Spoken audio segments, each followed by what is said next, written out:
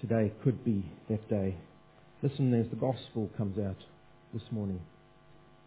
And then come to Jesus Christ if you still do not know Him. Let's just pray as we open God's Word. Lord, thank you for your Word to us. Thank you for the beautiful truths that come from the very mind of God. Thank you that you've encapsulated these in a book so that we can read it today, so that we can believe what you say, so that we can readjust our thinking and therefore realign our lives to how you would want us to live. And thank you that you've made this all possible because you've given us your Holy Spirit, the one who helps us, the helper, the one who points out to us where we still need to change, and then the one who brings that change about in our lives. Give us humble hearts before you now. Help us to put ourselves under your word and to put you above all. Amen. We're going to look at three passages this morning. I want to read the main one that we're studying, Luke chapter 20, verse 27 to 40. Luke chapter 20, verse 27 to 40.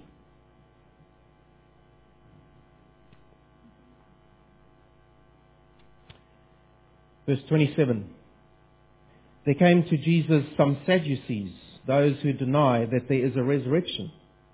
And they asked him a question, saying, Teacher, Moses wrote for us that if a man's brother dies, having a wife but no children, the man must take the widow and raise up offspring for his brother.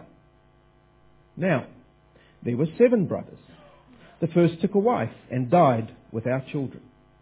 And the second and the third took her. And likewise all 7 left no children and died. Afterward, the woman also died. I think I'd also die if I was that woman. In the resurrection, therefore, whose life will the woman be? Whose wife, will the woman be? For the 7 had her as wife. And Jesus said to them, The sons of this age marry and are given in marriage, but those who are considered worthy to attain to that age and to the resurrection from the dead neither marry nor are given in marriage, for they cannot die anymore, because they are equal to angels and are sons of God, being sons of the resurrection. But that the dead are raised, even Moses showed in the passage about the bush, where he calls the Lord the God of Abraham and the God of Isaac and the God of Jacob.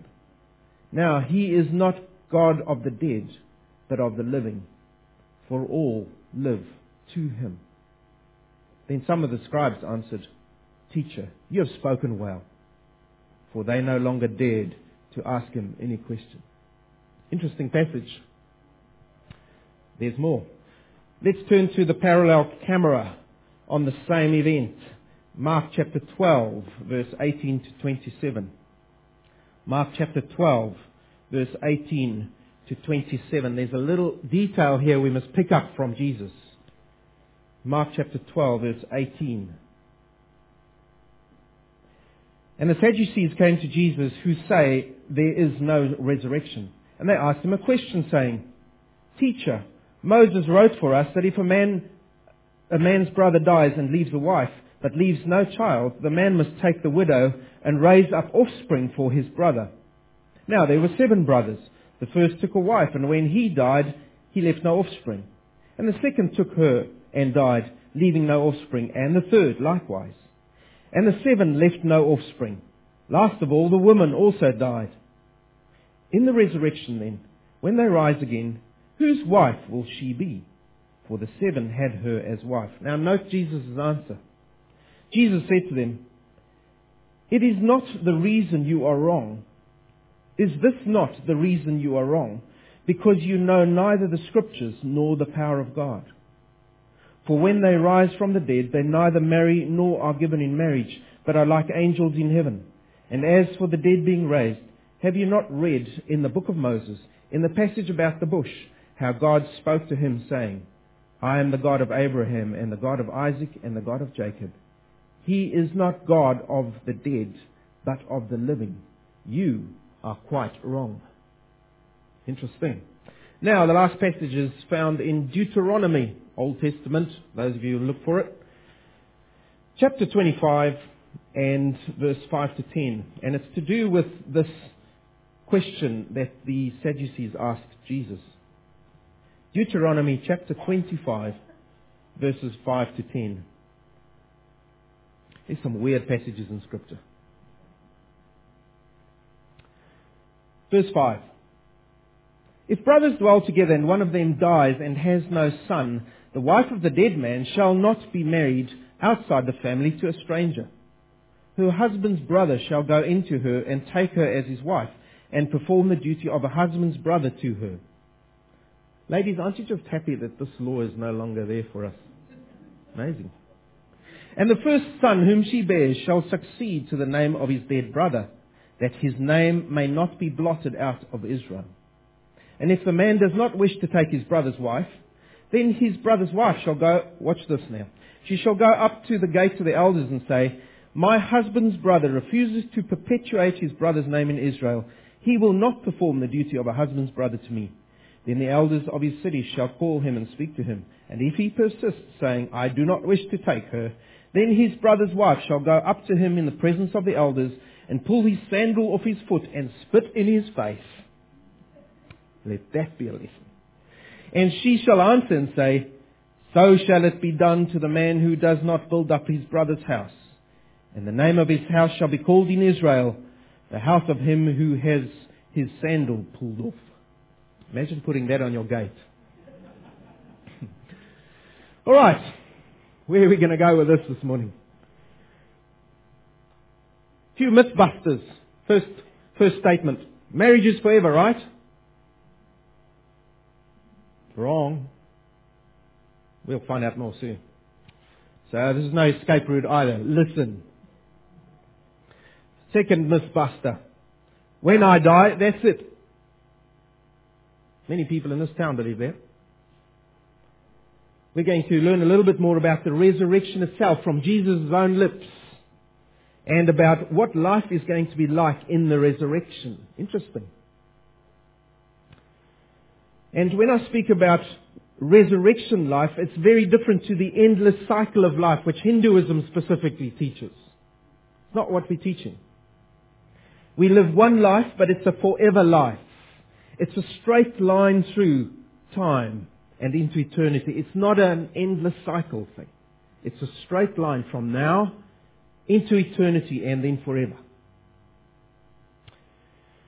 So what is the strategy that these men use to try and bring Jesus down? Remember last time we had them trying to trap Jesus. How did they try and trap Jesus? Well, they got the Herodians in there and they tried a political maneuver.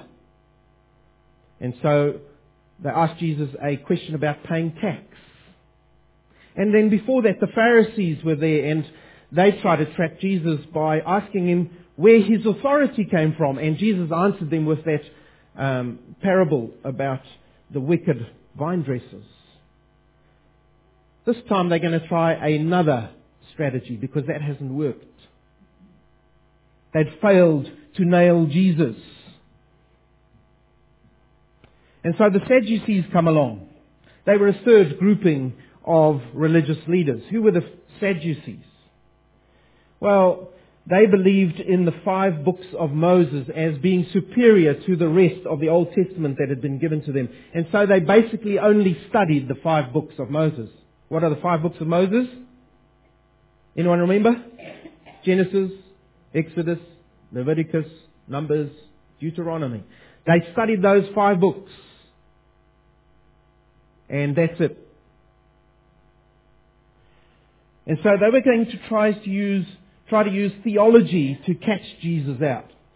And the intricate knowledge of those 5 books. What is theology, by the way? Theology is the study of Theos, the study of God. Theosology, the study of God. And when you put the study of God into words, we get what we call doctrine. So doctrine is not such a bad thing. I often hear people saying, oh no, I don't want to go into doctrine. Well, if you're not going into doctrine, what are you actually doing? Because it is the study of God. So it's very, very important. But they were going to try and use their studies of theology, their doctrine, to try and trick Jesus, the one who had given mankind all doctrine. So they're kind of up against a losing battle here. The Sadducees were the liberals of their day. Acts chapter 23 verse 8 says that they didn't believe in angels, the existence of angels. I hope you do. Otherwise you're a Sadducee. They didn't believe in spirits. They didn't believe that souls were immortal and that once you died, your soul carried on living. And they also didn't believe in the bodily resurrection after death.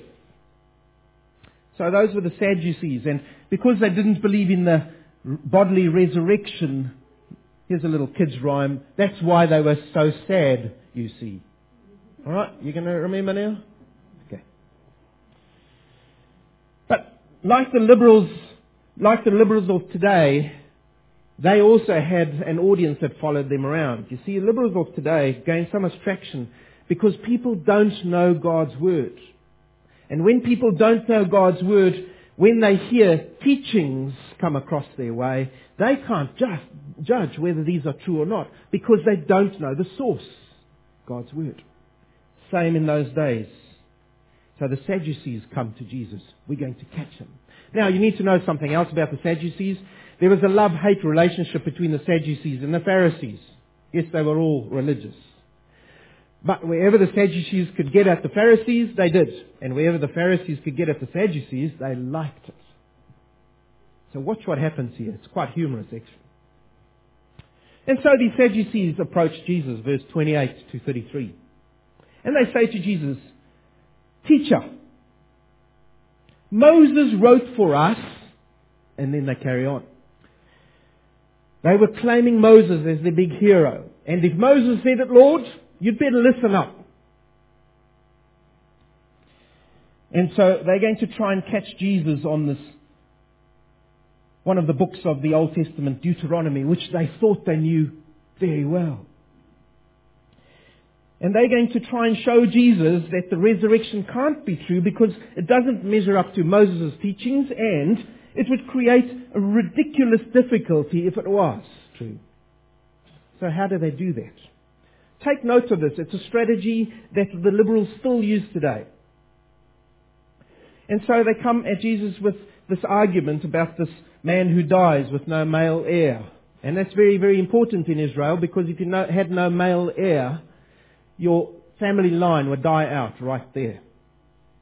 So they said, if this man dies and he hasn't got a son, well then the wife of his brother needs to, the wife of this man needs to marry her brother-in-law, who must try and give her a son. And that son will then be seen as the son of the original brother, so that the family line can continue. And they based it on Deuteronomy 25, that passage we read together about the woman slapping the guy and spitting in his face. It also reminds us of the story of Ruth. Remember Ruth and Boaz? It was based on this rule. And you can read that for yourselves, Ruth chapter 4. And so they try this strategy, a hypothetical tactic, an argument to the nth or the extreme degree. So they say to Jesus, let's just imagine, they say, that this man he has his wife, but it's not just one husband that's involved. It's 7 husbands who consecutively die. And 7 was, Jesus knew, 7 was the number for, this could continue forever in the argument, to the nth degree. Extreme. There's no more husband, and therefore no more heir. What happens to the woman in the end? When she's resurrected, as you say, there's a resurrection in the new life, by your own rules, and whose husband, whose wife will she be? Because there's 7 husbands involved. We've got it. We've got a slam dunk question. How's he going to get out of this one? And you can nearly hear them gloating. Because they thought they knew Deuteronomy. They thought they knew what Moses had taught. But when we look carefully, and Jesus points to this in the passage in Mark, they were making 2 basic assumption errors. The first is this. Their logic, they believed, disproved a real resurrection. Just because their logic worked in a certain way, they thought that disproved a real resurrection. People still use that today. They think, just because I understand my argument, that means it must be real. Second thing, they thought that the afterlife is just like this life. What about if it's different? And that's what Jesus uses, you see. And He's going to prove to them and teach us that the afterlife is not like this life. And we must adjust our beliefs. Because there are many people today who have never heard what Jesus speaks about here because they haven't been studying His Word. And so Jesus picks up from there, verse 34.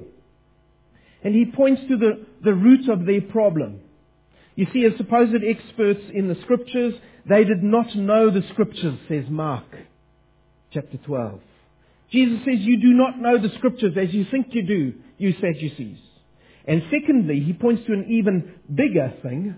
He says, you do not believe in the power of God. You do not know the power of God, neither in your lives and in your beliefs. You belittle who God is. And so there were 2 things that they were in error of. They were ignorant and they were unbelieving. Same things today. Those who would come against God's Word are ignorant, and they might be the cleverest professors out, but they are ignorant before God's Word, and they have unbelieving hearts because they do not believe in the power of God to do what He says He will do. And so they are ignorant of God's Word. Today people will use unproven arguments, cliched ones like, God kills innocent people in the Bible, so I can't believe in that type of God. That's one they often use. And they were unbelieving. We often find that in the creation versus old earth evolution debate. There might be some of you who don't believe that God created this earth in 6 literal days. I want to challenge you this morning. How big is your God? How powerful is your God? Do you deny His power? Is God not powerful enough to create the world in a literal 6 days? You know, for God to create the world in 6 days, He was actually taking His time. Because He could have created it in one breath, in one word. Everything could have been there. Is He not that powerful? If we don't believe that, we believe in a small God. Unbelief, you see. It's rampant even in the church. We need to watch what we believe. We need to put what we believe under what God says. If God says, I created the earth in 6 days, then He did. Who are we to question Him? That's a whole other sermon. What else do we learn here? Well, some really interesting things. If you look at verses 34 to 38 again, Jesus teaches us about marriage after the resurrection. And He teaches us about the resurrection life itself. So let's look at this marriage after the resurrection. Men, are you listening? You see, Jesus often spoke about resurrection. All over Scripture, He spoke about resurrection. But there's limited information in Scripture about the details of resurrection life. And I think there's a reason for that. God wants us to not know everything, so that one day when it appears before us, it's going to be amazing. Do you look forward to the resurrected life? I thank the Lord that I don't know every single thing about because it would kind of be kind of boring. I could kind of prepare myself for this, and this. God wants us to know that there is the resurrection life. He's given us some limited information about it, but He's going to reveal it all to us. And when it is, it's going to be like one big gift He opens up to us. And we're going to stand there with no words. Wow. What does He say about marriage? He teaches in verse 36 that when people die, when they die physically, then we become like angels. Now please listen to me. I'm not saying, and Jesus isn't saying that we become angels. There are many, many Christians who think that when we die, we become angels. And God sends us back to the earth and we go and do what He says. No. Angels have been created. There are no more angels to be created. He's created them. When we die, we become like angels. What does He mean by that? We get eternal life. Angels will live into eternity. We will never die again. Angels don't die. We won't marry in heaven. Angels don't get married. Jesus says so. I go with what He says. They don't get married. So there's no Mrs. Gabriel. So Jesus says, when you die, there is no more death when you die, because you are immediately resurrected. And when you're resurrected and there's no more death, then there's no more need for birth. Follow His logic here.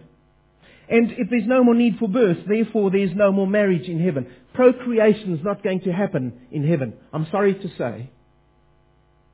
Because it's a beautiful gift God gives to us now. But in heaven, it's not going to be like that. There's something else we learn about marriage. Marriage is only bound to this earth. Now, you ladies are sitting up.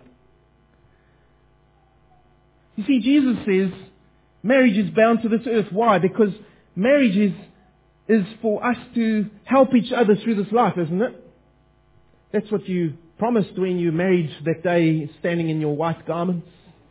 You got married and you said those oaths, I will be with you through better or worse. We are to be helpmeets to each other while we walk through this life.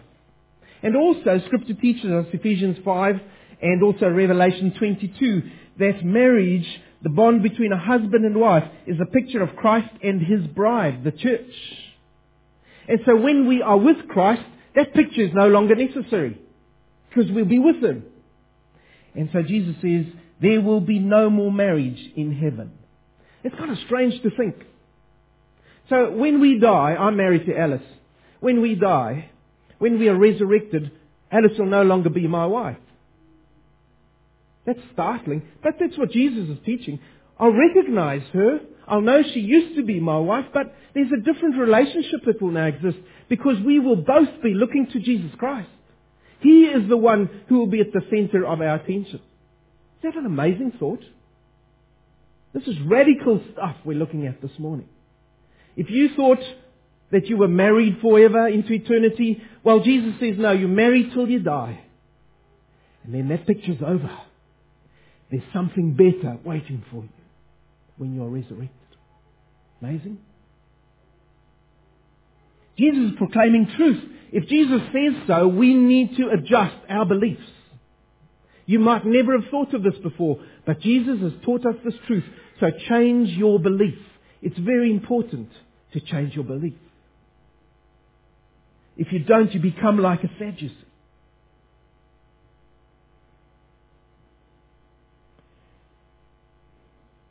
You see, the problem with the Sadducees is they had insufficient knowledge of what Scripture was teaching on marriage in the resurrection.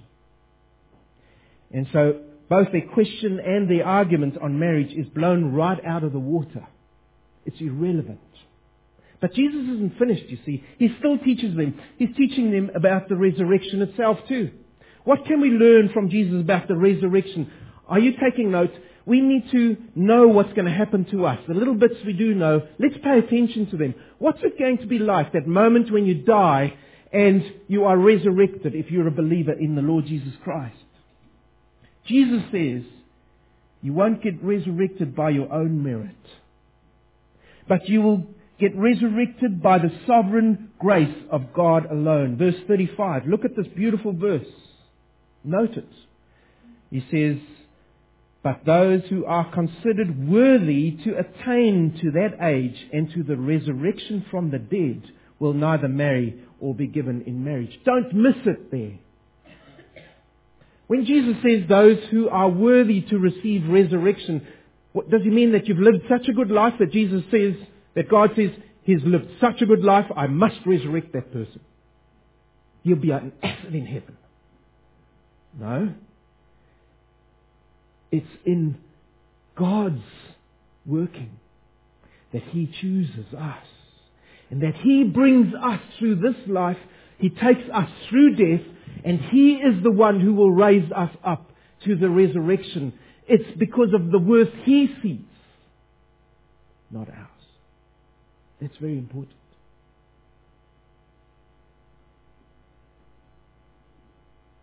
It's very humbling. Nothing that I can do can bring me to that place. When I close my eyes in death, I can't do anything anymore. God must act from there. If God doesn't act, I'm lost. There's another thing, note at verse 36. He picks up on the heirs idea. He says these men were so worried about their heirs being reproduced. Well, God says when you die and when you are resurrected, verse 36, you become heirs or sons of God. What an inheritance! We die in death. We are resurrected to be heirs of God Himself. Verse 36.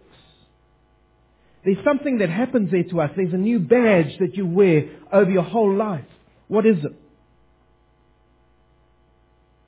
We become sons of the resurrection. We become sons of the resurrection. We become sons of God. Isn't that amazing? The picture over your life when God looks at you in the resurrected state is, you are my son. You are a son of the resurrection. Come into heaven and be with me.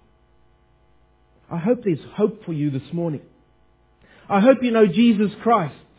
Because if you don't know Jesus Christ, the news is you too will be resurrected. But the only picture God will see over your life, because all people will be resurrected to new life, the picture God will see over your life is no blood of His Son. You are standing there on your own strength. And God will say to you, away from me. I never knew you. Depart. And you'll be thrown into eternity's hell. These aren't my words. God speaks about this in His word. And then Jesus carries on. He says, the resurrection is not a new idea. Your big hero, Moses, he also spoke about it, you Sadducees. I'll show you. You know that passage in the Torah that he speaks about the burning bush? And Jesus was speaking about Exodus chapter 3 verse 6, where Moses appears before the Lord. He sees this burning bush. He goes closer to see what's happening with this burning bush, because generally a bush burns up. But this one just carried on burning. And when he stands before the bush, God's voice comes out to him from that burning bush. Remove your sandals, because the ground you are standing on is holy ground. God was there. That's the passage Jesus is referring to. He says to them, the Sadducees, Moses knew that God was speaking about a God of the living, a God of the resurrection right there, because he mentions the patriarchs. I am the God of Abraham, Isaac, and Jacob, the long dead ones. Was God saying, I'm God of a pile of old bones? Why would He be God of a pile of old bones? No. God was speaking about the patriarchs who would be resurrected to new life. And therefore He says, I am the God of Abraham, Isaac, and Jacob. And He's speaking to Moses. You see the connection? And so even God there was speaking about resurrection life. And so you Sadducees, you do not know God's word. God speaks about the resurrection. How can you then say you do not believe in the resurrection? You are not even keeping up with your hero, Moses. Where are you? you're lost. The wonderful truth that we hear here this morning is that the same God of Abraham, Isaac and Jacob has revealed Himself, listen to this, as the unchangeable, eternal, covenant-keeping God who blesses, who loves, who encourages and protects His people and whose favours do not suddenly stop when someone dies, but His favours continue with that person beyond death. I say amen to that. This is the unchangeable God that I put my hope in. The one who's the same God, the one who was there for those patriarchs. That same God, the unchangeable one, will be there the moment I close my eyes in death. Think of that picture of Stephen. New Testament, right? What happened the moment Stephen was about to die? He was being stoned by people for proclaiming that he belonged to Jesus Christ. Scripture says he looked up. And what did he see? He saw Jesus in His resurrected state, standing there, waiting for him. The same unchangeable God. The moment you and I close our eyes in death, and we don't know who's going to die next, don't look around you and look at the old people. We could die next. There are small graves and big graves. Marty will tell you. But know this, if you are a believer in Jesus Christ, if He's got your soul in His hands, the moment you close your eyes in death, Jesus will be there for you too. Trust Him. He will be there. You won't wake up and there's just darkness.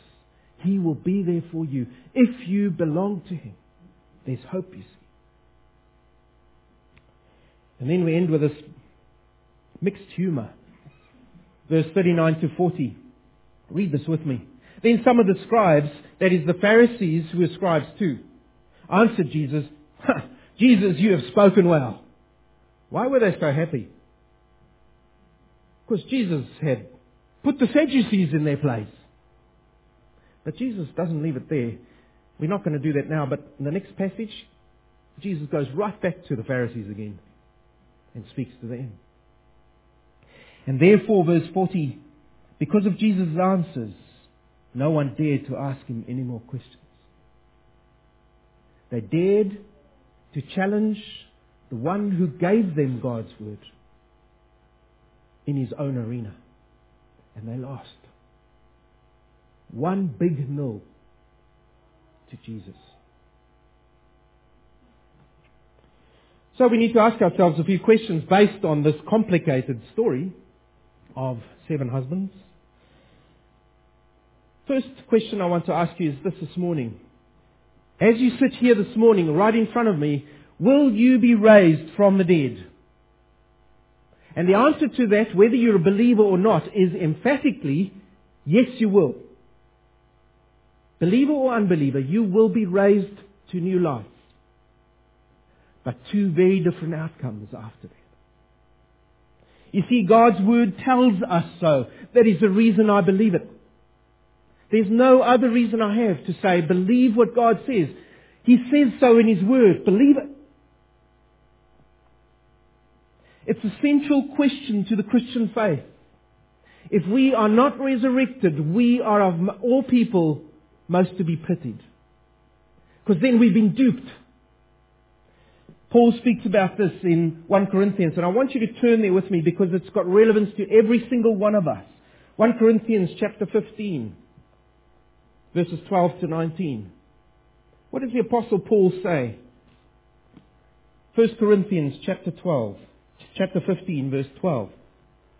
Listen to this. This is going to happen to you and I. Now, if Christ is proclaimed as raised from the dead, how can some of you say there is no resurrection of the dead? That was the Corinthians specific issue they were working through. But if there is no resurrection of the dead, then not even Christ has been raised. Follow his logic. And if Christ has not been raised, then our preaching is in vain, and your faith is in vain.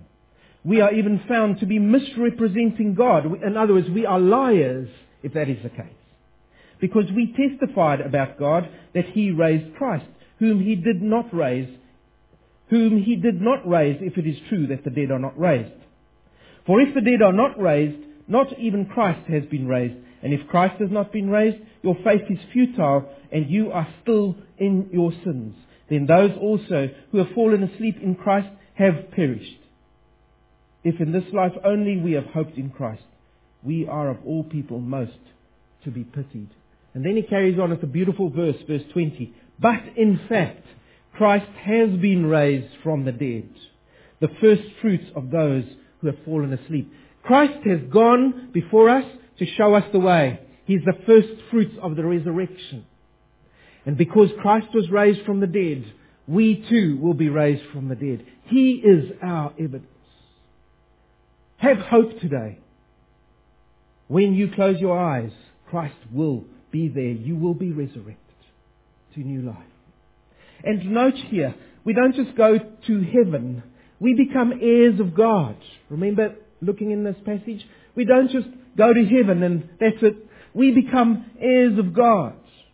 We are transformed, Paul says in 1 Corinthians 15, verse 49. He says, just as we have also borne the image of the man of dust, we shall also bear the image of the man of heaven. When you and I are resurrected to new life, we will bear the image of the man of heaven. We will bear Jesus Christ all over us because His blood covers us. What a hope to hope for. God is, you see, a God of living people. Those who have gone before us may be dead to us, but to God they are very much alive. If you've lost a spouse, if you've lost someone that you've loved, very dear to you, there is hope here. God will raise them up too. And you will see each other again because of the resurrection.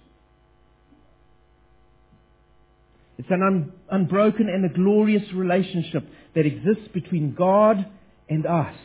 God and those who have put their faith in Him. I want to turn to another passage because this is such an important topic. Romans chapter 8. Again, Paul speaking. Listen to what he says. Romans chapter 8, verse 35 to 39. Who shall separate us from the love of Christ? I don't know what you're going through at this moment in your life. Shall tribulation or distress or persecution or famine or nakedness or danger or sword? As it is written, for your sake we are being killed all the day long. We are regarded as sheep to be slaughtered. No, in all these things we are more than conquerors. Here's the phrase, through Him who loved us. For I am sure that neither death nor life, nor angels nor rulers, nor things present nor things to come, nor powers, nor height, nor depth, nor anything else in all creation will be able to separate us from the love of God in Christ Jesus our Lord. My question to you is, are you in Christ Jesus our Lord? If you are, you will be raised to new life. God's promise to you, believe it and trust it. Second question I want to ask you this morning is this, and these are shorter. Why should you and I care about theology and doctrine? You want to be a Sadducee? You see, the Sadducees had an incorrect understanding of biblical truth. Now listen to this. Because they didn't understand biblical truth properly, that led to something. It led to incorrect assumptions about what God was teaching. And that led to something. Because they had incorrect assumptions, that led to incorrect beliefs about what God said. And because they had incorrect beliefs, that led to incorrect living before God. Do you see the logic? If you don't know what God's Word says, you won't understand it properly. And then, because you don't understand it properly, you won't live a right life before God. So we need to know God's Word. We need to know theology. We need to know doctrine. And that's why we preach here Sunday by Sunday. That's why our children are in Sunday school classes. That's why we should all be studying God's Word in whatever form that takes. We need to be studying God's Word so that we can understand properly and live properly before Him. I want to raise a concern with you as a pastor here. You appointed me to do both of these things, to encourage and to raise concerns. I want to raise a concern. The Sunday school teachers, junior church, have been coming to me, and I've noticed this too. Our children no longer know God's Word. And they no longer know the basics of God's Word. What does that mean?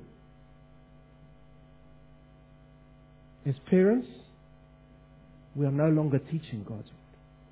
Dave last week encouraged fathers, take up the task God has given to you. It's your primary responsibility. Fathers, are you teaching God's Word to your children? If not, you are disobedient to God. And there will be repercussions to that down the line. Our children don't know God's Word. The basics. We can't just rely on junior church. We've got to be teaching. Our primary responsibility as parents is to teach God's Word to our children. Don't leave it to others. Because if we don't, they will end up living lives not based on God's Word, because they don't know it. And whose fault will that be? Third question I want to ask you is this. Are you perhaps playing games with Jesus? What do I mean by that? Well, you see, like the Sadducees, they came to Jesus with these supposed clever questions based on insufficient knowledge of Scripture. Maybe you've got your pet question that you keep putting in front of Jesus. And because He hasn't answered that specific question for you, you're not going to believe. I want to appeal to you today. If you've got a pet question, go and look for the true answer to that question, and go and look for the true answer, and search and search and search and search until you come to the true answer to that question. Because in the end, you will land up on the truth. And the truth is unchanging, and the truth never varies, and the truth will point back to Jesus Christ as your only hope for salvation. But you must find that answer. Don't come and land up in the resurrection one day, and when God says, what reason have you got to stand here? You say, well, I never believed in you because of this question. Because you will still go to an eternity in hell. If you are honest in your search, put your pet questions aside. Find those answers. The answer will lead you to Jesus Christ. He says so. He's promised you, those who search for me and search for me with all their hearts will find me. But you need to do that homework. Go and find Jesus. He will find you in that process. The grace of God at work. And then lastly, if you're married, and this is real short, but listen. Are you appreciating your marriage now? If you're married here today, and not everyone is, but if you are you appreciating your marriage now? Spouses, with all our good stuff and bad stuff. Do we appreciate each other? We're going to have a changed relationship one day. I don't know if we're allowed to hug each other in heaven. I don't know. But we're going to have a changed relationship one day. It's not going to be the same. We need to appreciate each other. Don't live by that little false assumption, my wife will always be there for me even in heaven. There'll be no more marriage in heaven, says the Lord. Instead, we will have resurrection life with so much more than we expect. If you want to know a little bit more, and here's some free advertising again. I've really found this book beautiful. Randy Alcorn's written this book called Heaven. And what he's done in this book, and you can see, right? Quite large print. He's gone and he's taken all the passages about the resurrection life and heaven and put it together. And it's beautiful to read. What's life going to be like? If you'd like to borrow it, I'm still finishing it, and then I'll lend it to you. But I've got a second copy as well. So see me. I want to leave us with these words from Psalm 16. And this is David speaking about the resurrection. Psalm 16, verse 10 to 11. I've got it up at the back here for you. For you, capital letter, the Lord, you will not leave my soul among the dead in Sheol,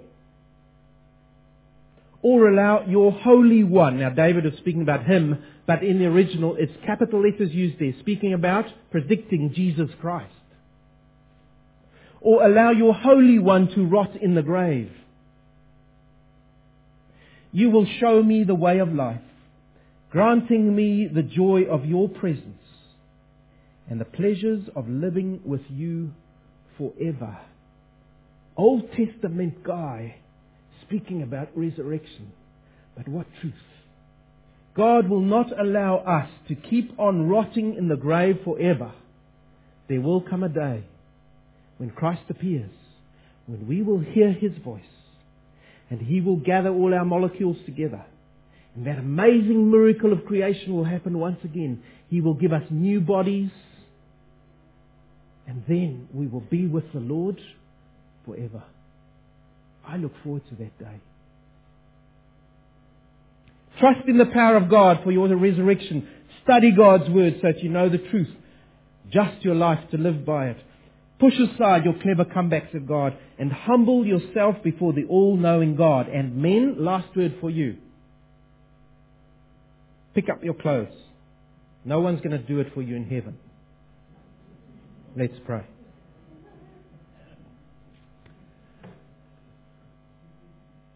Lord, our Heavenly Father, thank you for the hope to be found in Jesus Christ.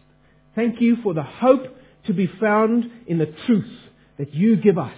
Lord, help us now to go and look for that truth, to believe it, and then to live by it, by the strength you give us.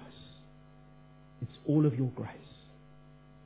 And Lord, on that great day, when we hear your voice, when we see Jesus Christ, we will know that it's all of you and nothing of us. I pray for any here that are still going through life on their own, who have no hope in the life hereafter. Lord, I plead, do your work. Through your Holy Spirit, draw them to see the beauty and the hope of Jesus Christ.